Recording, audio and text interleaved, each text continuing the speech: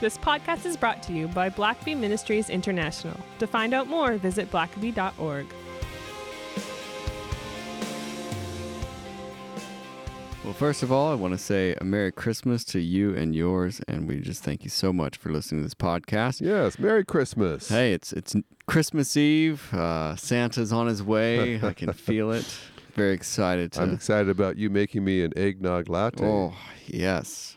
Eggnog latte. It's a divisive issue, much like American politics, but love it or hate it. Yeah.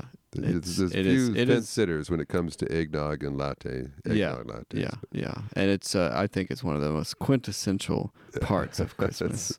Truly the spirit of Christmas. Yes, exactly. Well, hey, if you're new around here, welcome. We do this every Tuesday morning, and this Tuesday happens to be Christmas Eve. My name is Sam Camp. I'm your host, and I'm joined by Richard Blackaby. Ho, ho, ho. Ho, ho, ho. Yeah, look at that. So festive. Trying to be seasonal there. Yeah.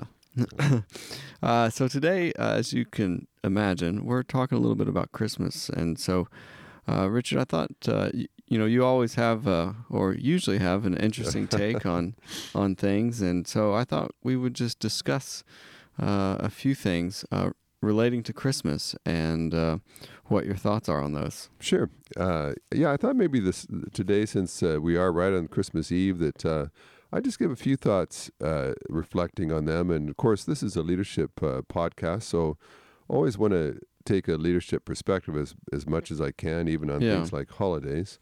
But so just a couple of thoughts I have as I reflect. And by the way, I think as a leader, it's always good to take a little time to reflect on whatever is going on at the time. So we've been going through a lot of political turmoil in the country. I don't think you should obsess on that, but I do think you should reflect on what it signifies about what God is doing, what people are doing, whether it's a holiday, whatever holiday it might be, Labor Day, Easter, Christmas, whatever it might be. I think it's always good to pull back, maybe in your quiet time that day, but take a moment just to think, so what is the significance for me, for God's people, for the nation, for this holiday? And so I want to do a little bit of that just this morning and say, when I think about Christmas, one of the first thoughts that always comes to me is that of joy.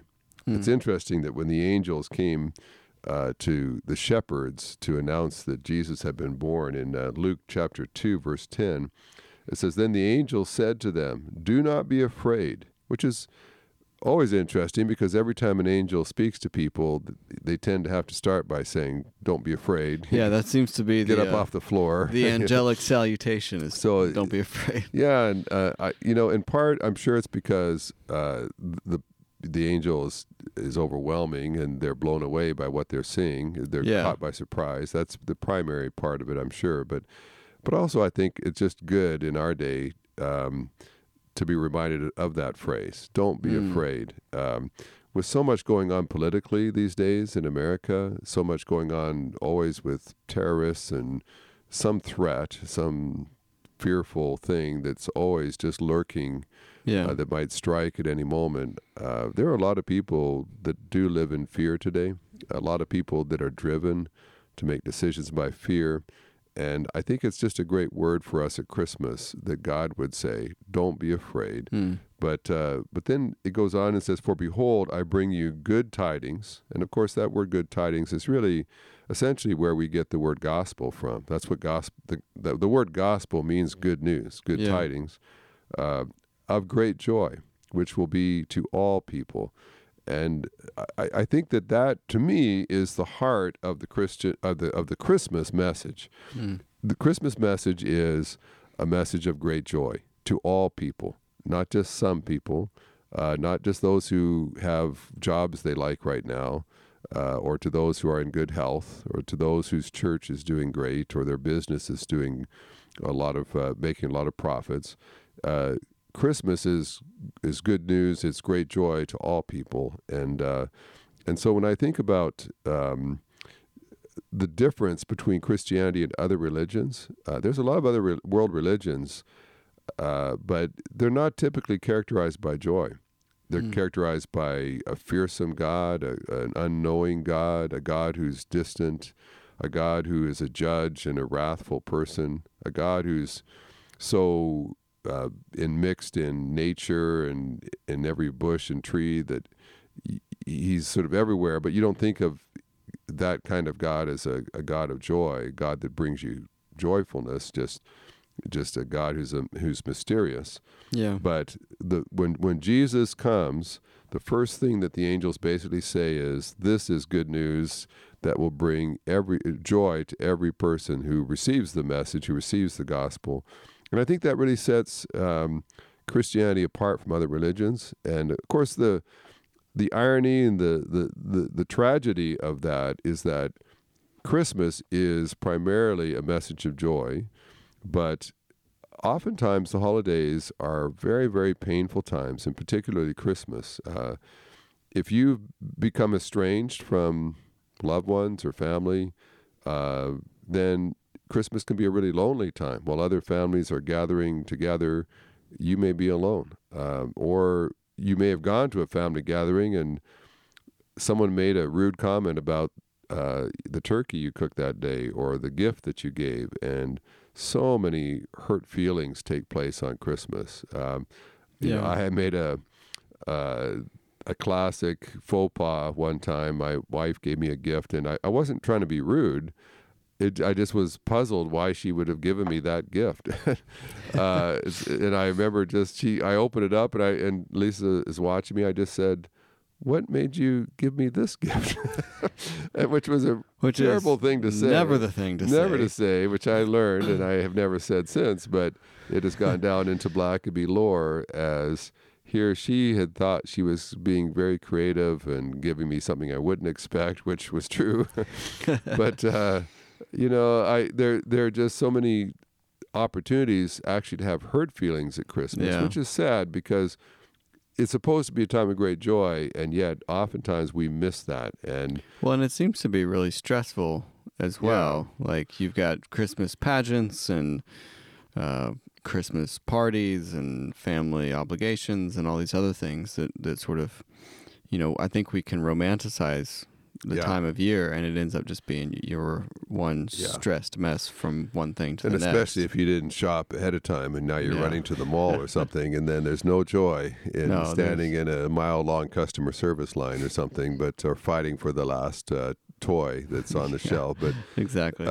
And so I would just say Christmas, if you're doing Christmas right, if you get Christmas, you're going to be experiencing joy. If you're not experiencing joy, I can promise you, you somehow taken a wrong turn at Christmas, and you're missing what God intended. It is meant to be a time of joy, and so I would approach Christmas with that in mind and say, and if you're in a confusing moment, you're trying to think, should I say what made you get me this, or that this turkey is a little dry, or stop and just ask yourself, and what I'm about to say, is that going to bring joy or not? Because that's what Christmas is meant to do. And so as you're thinking about what to do, what to say, how to approach it and how to view it, just ask yourself, will this bring joy to myself, to others? Because that is the heart of Christmas. That's good. So what other things would, you know, there's a lot of different... Yeah, that's, kind of a sort of playing off on that one, Sam, is that God has a way of bringing joy out of ordinary moments. I mean, it's about joy, but the interesting thing about Christmas is, in one sense, truly, it's perhaps the greatest miracle, at least up until that point, that had ever been done. God himself takes on flesh. God, who is spirit, who dwells in heaven, the Creator actually takes on the flesh of a creature of creation, and becomes limited to being a man. Now, a lot of women would say, "Yeah, that's what a limitation, becoming a man." But that in itself is a miracle. But the story of Christmas itself is about ordinary things, and perhaps there's nothing more ordinary than a bunch of shepherds working the night shift. Yeah. If I've worked the night shift before, I know what that's like. And quite honestly, you're not expecting anything spectacularly good to be happening on the night shift. Yeah. You're just trying to stay awake. You're just hoping that there's no problems that crop up. So there you are, keeping an eye on the sheep as they're sleeping, scattered out there, perhaps in the sheepfold. You're with perhaps a couple other shepherds. You may be grumbling over the fact that you got the night shift tonight while your colleagues are sleeping somewhere. Yeah. And then all of a sudden, boom, the sky is filled and the angels are speaking and singing and celebrating and tremendous good news in the midst of the ordinary. And of course, so many times in the Gospels, that's what you see. Peter and Andrew are mending nets, and suddenly there's the Son of God standing by their boat. Moses is herding sheep, and suddenly there's a burning bush, and his life's never the same again. And that's kind of the story of Christmas, is that it happens with ordinary people in ordinary moments. And I find that that's oftentimes what happens with Christmas. Is it's not necessarily as you're opening presents in the spectacular moment of Christmas morning or Christmas evening, depending when you open presents.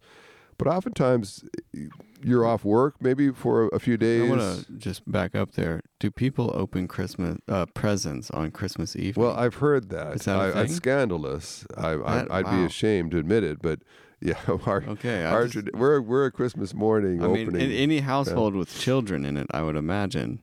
Yeah, it's like. And then how would you put them to bed after that if you open in the evening? The evening. Okay, yeah. Sorry. It's a sidetrack, but it's people.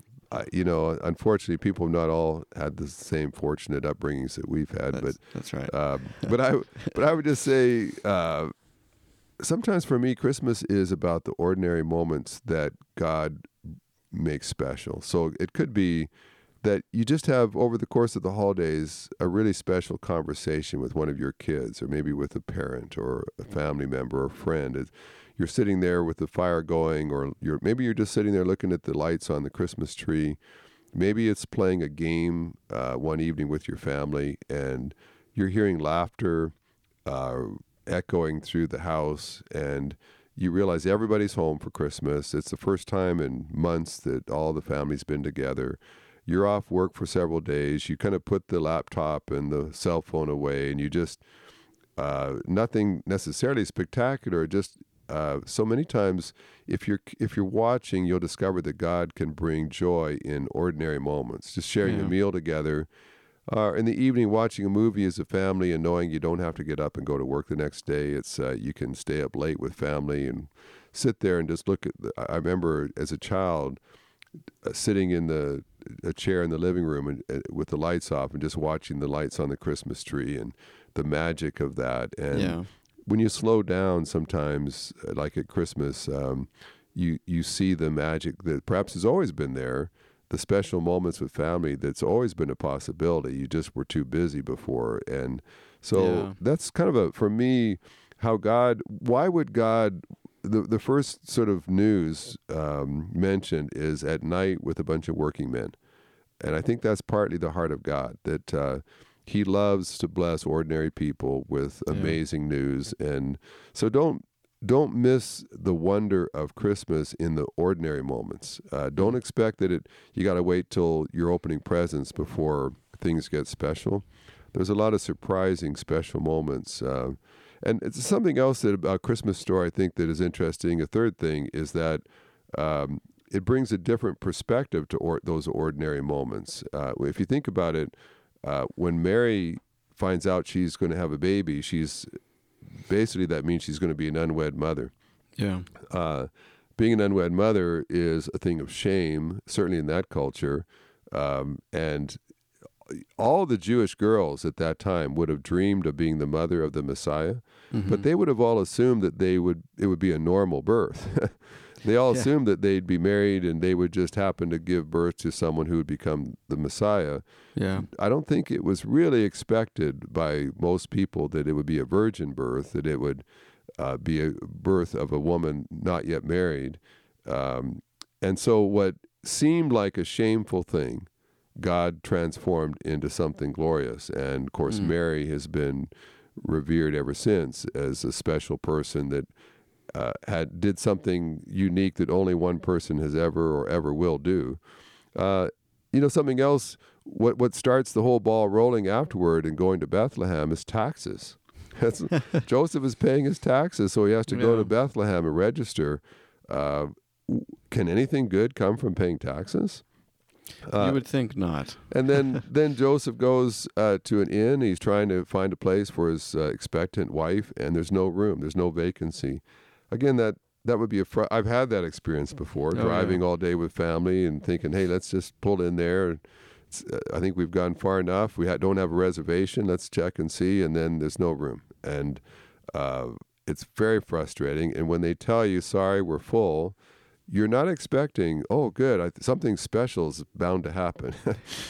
These are all frustrating It'll moments. be something you remember, but probably not in a good way. Yeah, and yet God has a way of taking even what seems like a disappointment, maybe even a shameful thing, a failure, a frustration, and that's part of the miracle of Christmas is that throughout that whole story, he's transforming what would be frustrating into something that is miraculous and special and meaningful.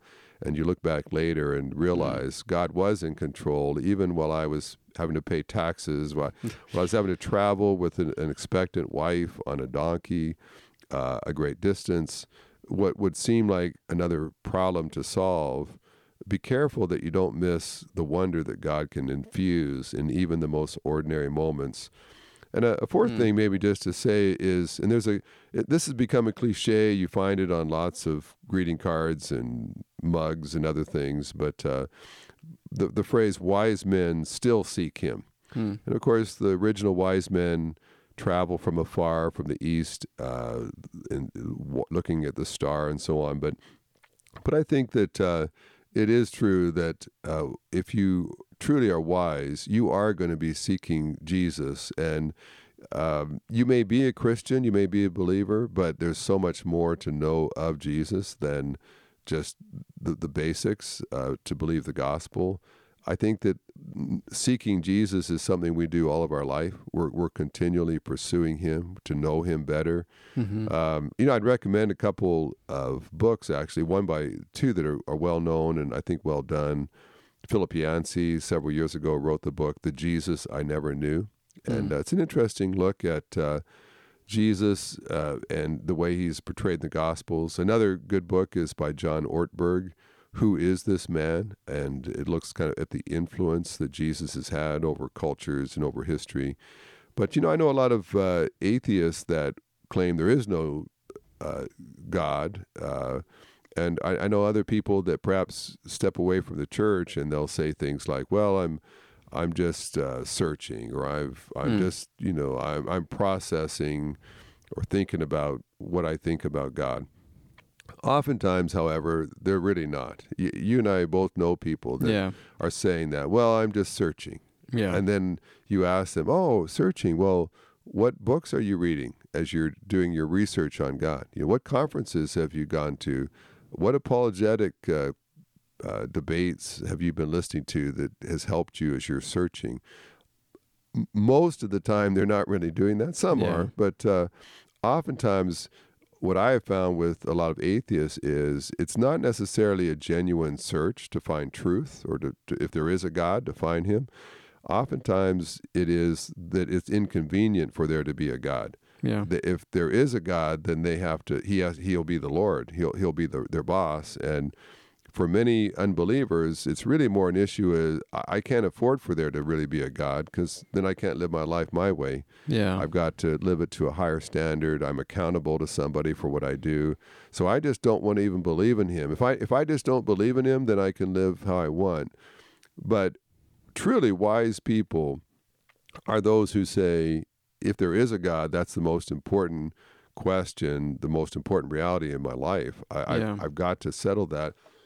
And even if I believe he exists, I need to know this God.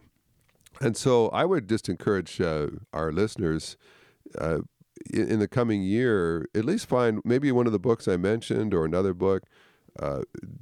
take at least some time throughout this next year to know him better, to seek him, to seek to know some things about God, to experience him in ways perhaps you haven't before.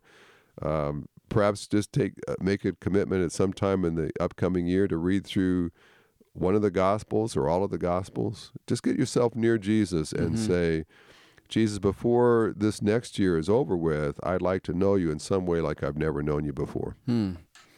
Well, let's take a short break here, and we are looking at some of the things that surround the Christmas holiday. It may be a slightly different light, so we'll be right back. If you've ever wanted to do the Experiencing God Bible study, this is your chance. Registration is now open for the Experiencing God online class. In addition to all the material from the original study, class participants will gain access to archive footage of Henry Blackaby, group discussions with students from around the world, a live stream Q&A with the Blackabys, and more. Class begins January 13th. Register using the link in the show notes or visit blackaby.org/online classes. If you like what we're doing and would like to support our work, please consider making a donation. Even a little bit will go a long way toward keeping this podcast going for the months and years to come. To support this podcast, click on the link in the show notes. We are truly grateful for our wonderful community of listeners. We wish you and your family a Merry Christmas. Richard, I love just thinking about things that everyone experiences, the ordinary things that happen every year, such as Christmas. Yeah. Perhaps that's not ordinary, but it can sometimes seem that way. Yeah. It's a well-worn story. Yeah. Everyone's heard it, especially in the church. You've heard the Christmas story, but I love getting around and thinking about these aspects of Christmas and the Christmas story that from a slightly different angle. And you've been walking us through some of those things before the break, and I suspect you have I have at least a couple more. Wait, there's more. But that's not all. The fifth thing I'd say is that Christmas gives us an insider's glimpse into heaven. These shepherds are just doing normal work. Joseph is just trying to find a hotel room and settle down for the night. People are going through all kinds of mundane experiences.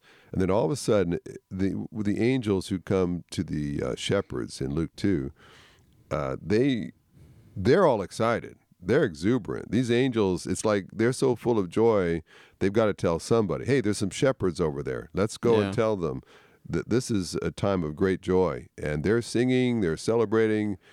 And I think it's interesting, these shepherds are just trying to stay awake. These shepherds may be grumbling about the fact that they got the night shift. And then all of a sudden they're hearing from heaven, and heaven is celebrating. And what that tells me is that on earth, people are often clueless about what heaven is excited about. And I think if heaven's excited about something, we need to be excited about it. Mm-hmm. And what that says to me is if I knew more about what was going on in heaven, I would be more excited than I am. I'd be more joyful than I am. And that's partly why we pray. Because when we pray, we're saying, God, what is going on in heaven? If you're celebrating right now, I shouldn't be glum. Yeah. If you are working out your purposes right now on earth, I need to be focused on that. And so throughout Scripture, what you find is people go around their normal life, and then all of a sudden heaven will intervene and say, hey, you probably need to know what we know up here in heaven. Like Noah, there's going to be a big flood coming. Yeah. And so whatever else you were planning to do, now that you have a glimpse in what's going on in heaven, that might affect how you live your life on earth. Right. And I just feel like for a lot of us, if we were more heavenly oriented, it would dramatically affect the way we live our life on earth. But if we're so consumed with what is happening on earth, we're watching the news all the time about what people are doing, then of course we're going to get really discouraged. And sometimes we just need an angelic messenger to say, well, all this stuff that you're seeing on earth is true, but let me tell you what heaven is excited about right now. In heaven, they're all abuzz up there because this is what God is working out right now in your nation. And I know the newscast has not had one story on that issue, because they're unaware of it. They're disoriented to God. But let me tell you what heaven is abuzz about. And believe me, it's not about what's on 24-hour cable news right now.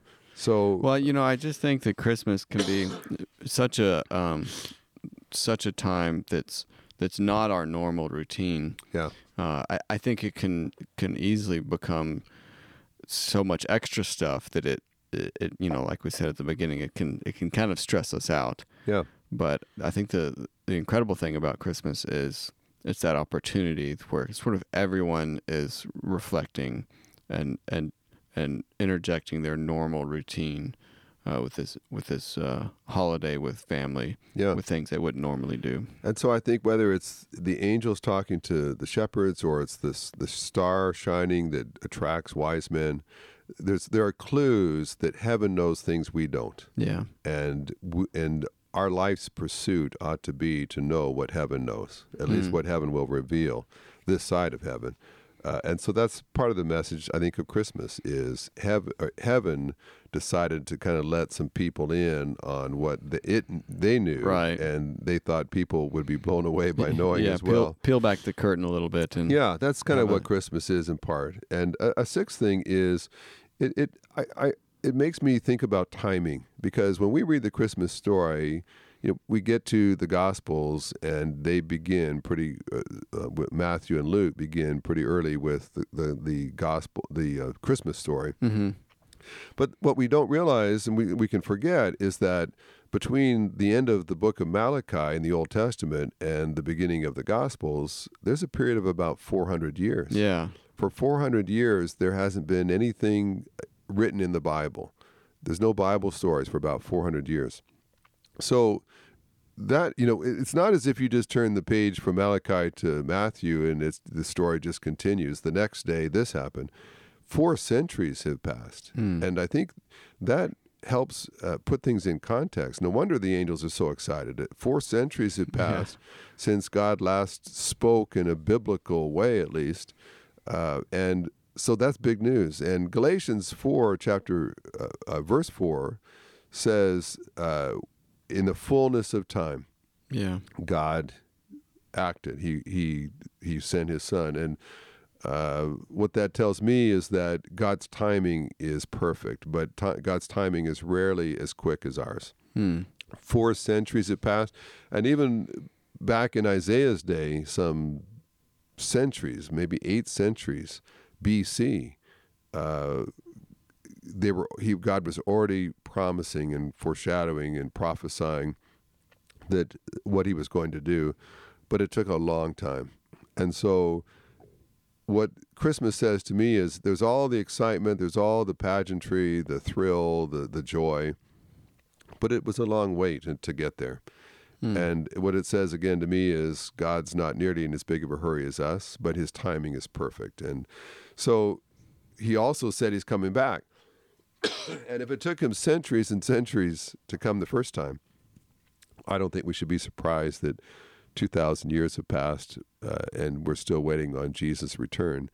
But his timing is always best. And so if that means waiting, when you're faithful to wait on God's timing, there will be a time of great joy, just like the Christmas story. Mm-hmm.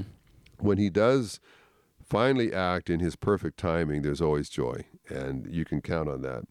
And then two last things. A seventh thing is just, I also notice the ways of God. And when you read the Christmas story, of course, critics of Christianity, unbelievers have claimed, well, the whole Jesus story was just made up by his disciples.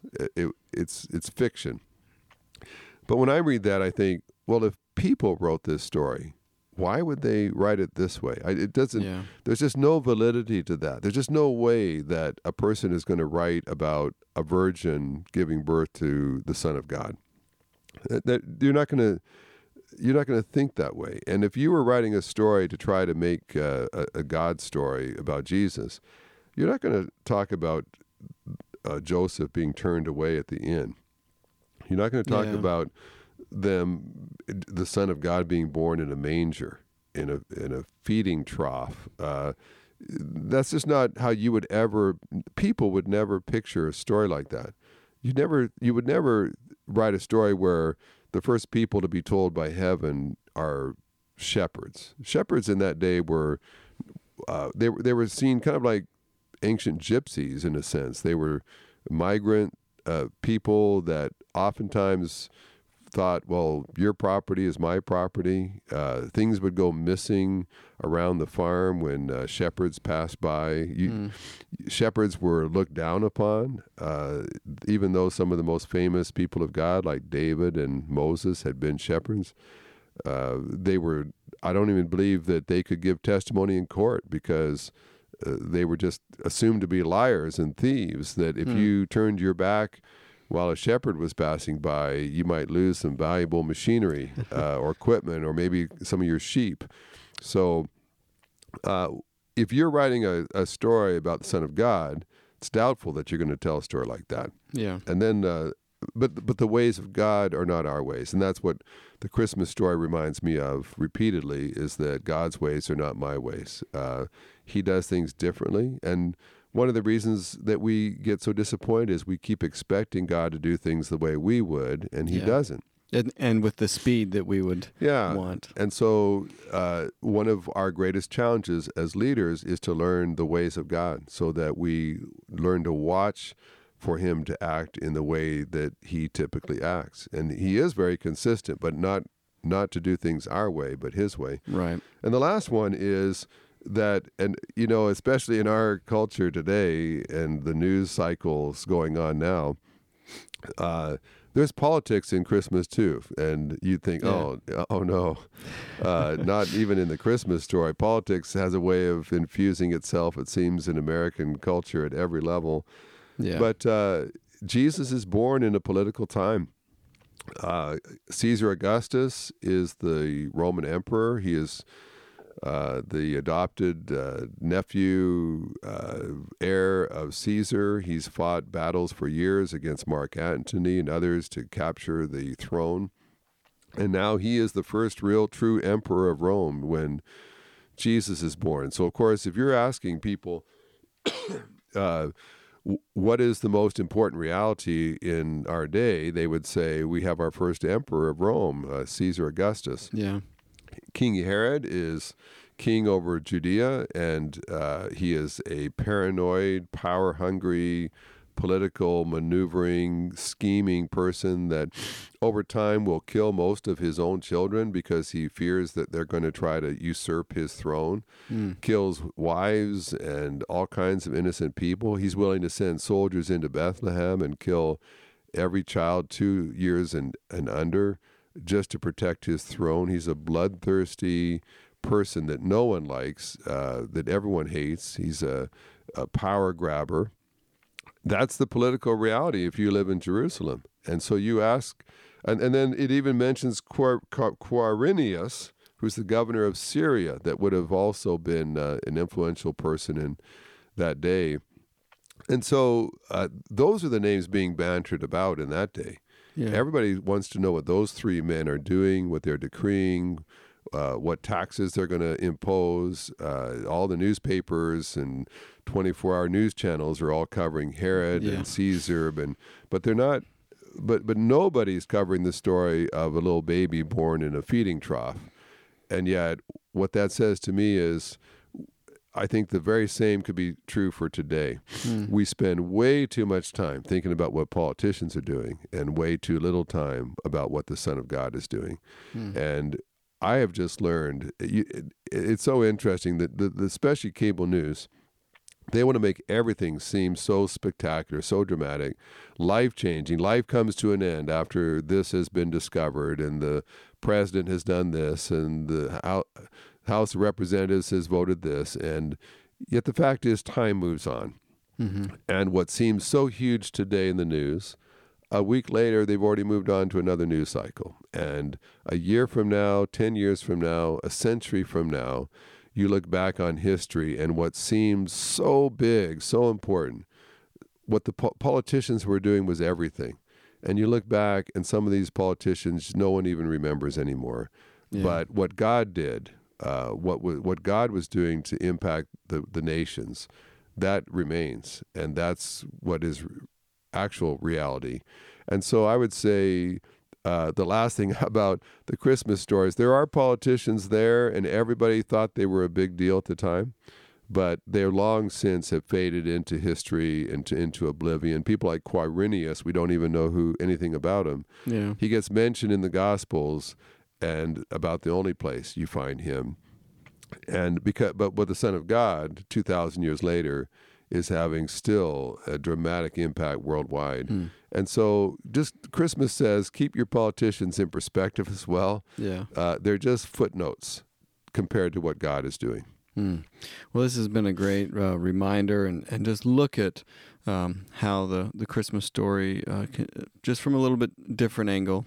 And so I appreciate you walking us through that. And once again, a Merry Christmas. Yes. I hope everyone has a joyful Christmas, and I pray that there's much laughter in every one of your homes over this season. And many eggnog lattes. We'll see you next time.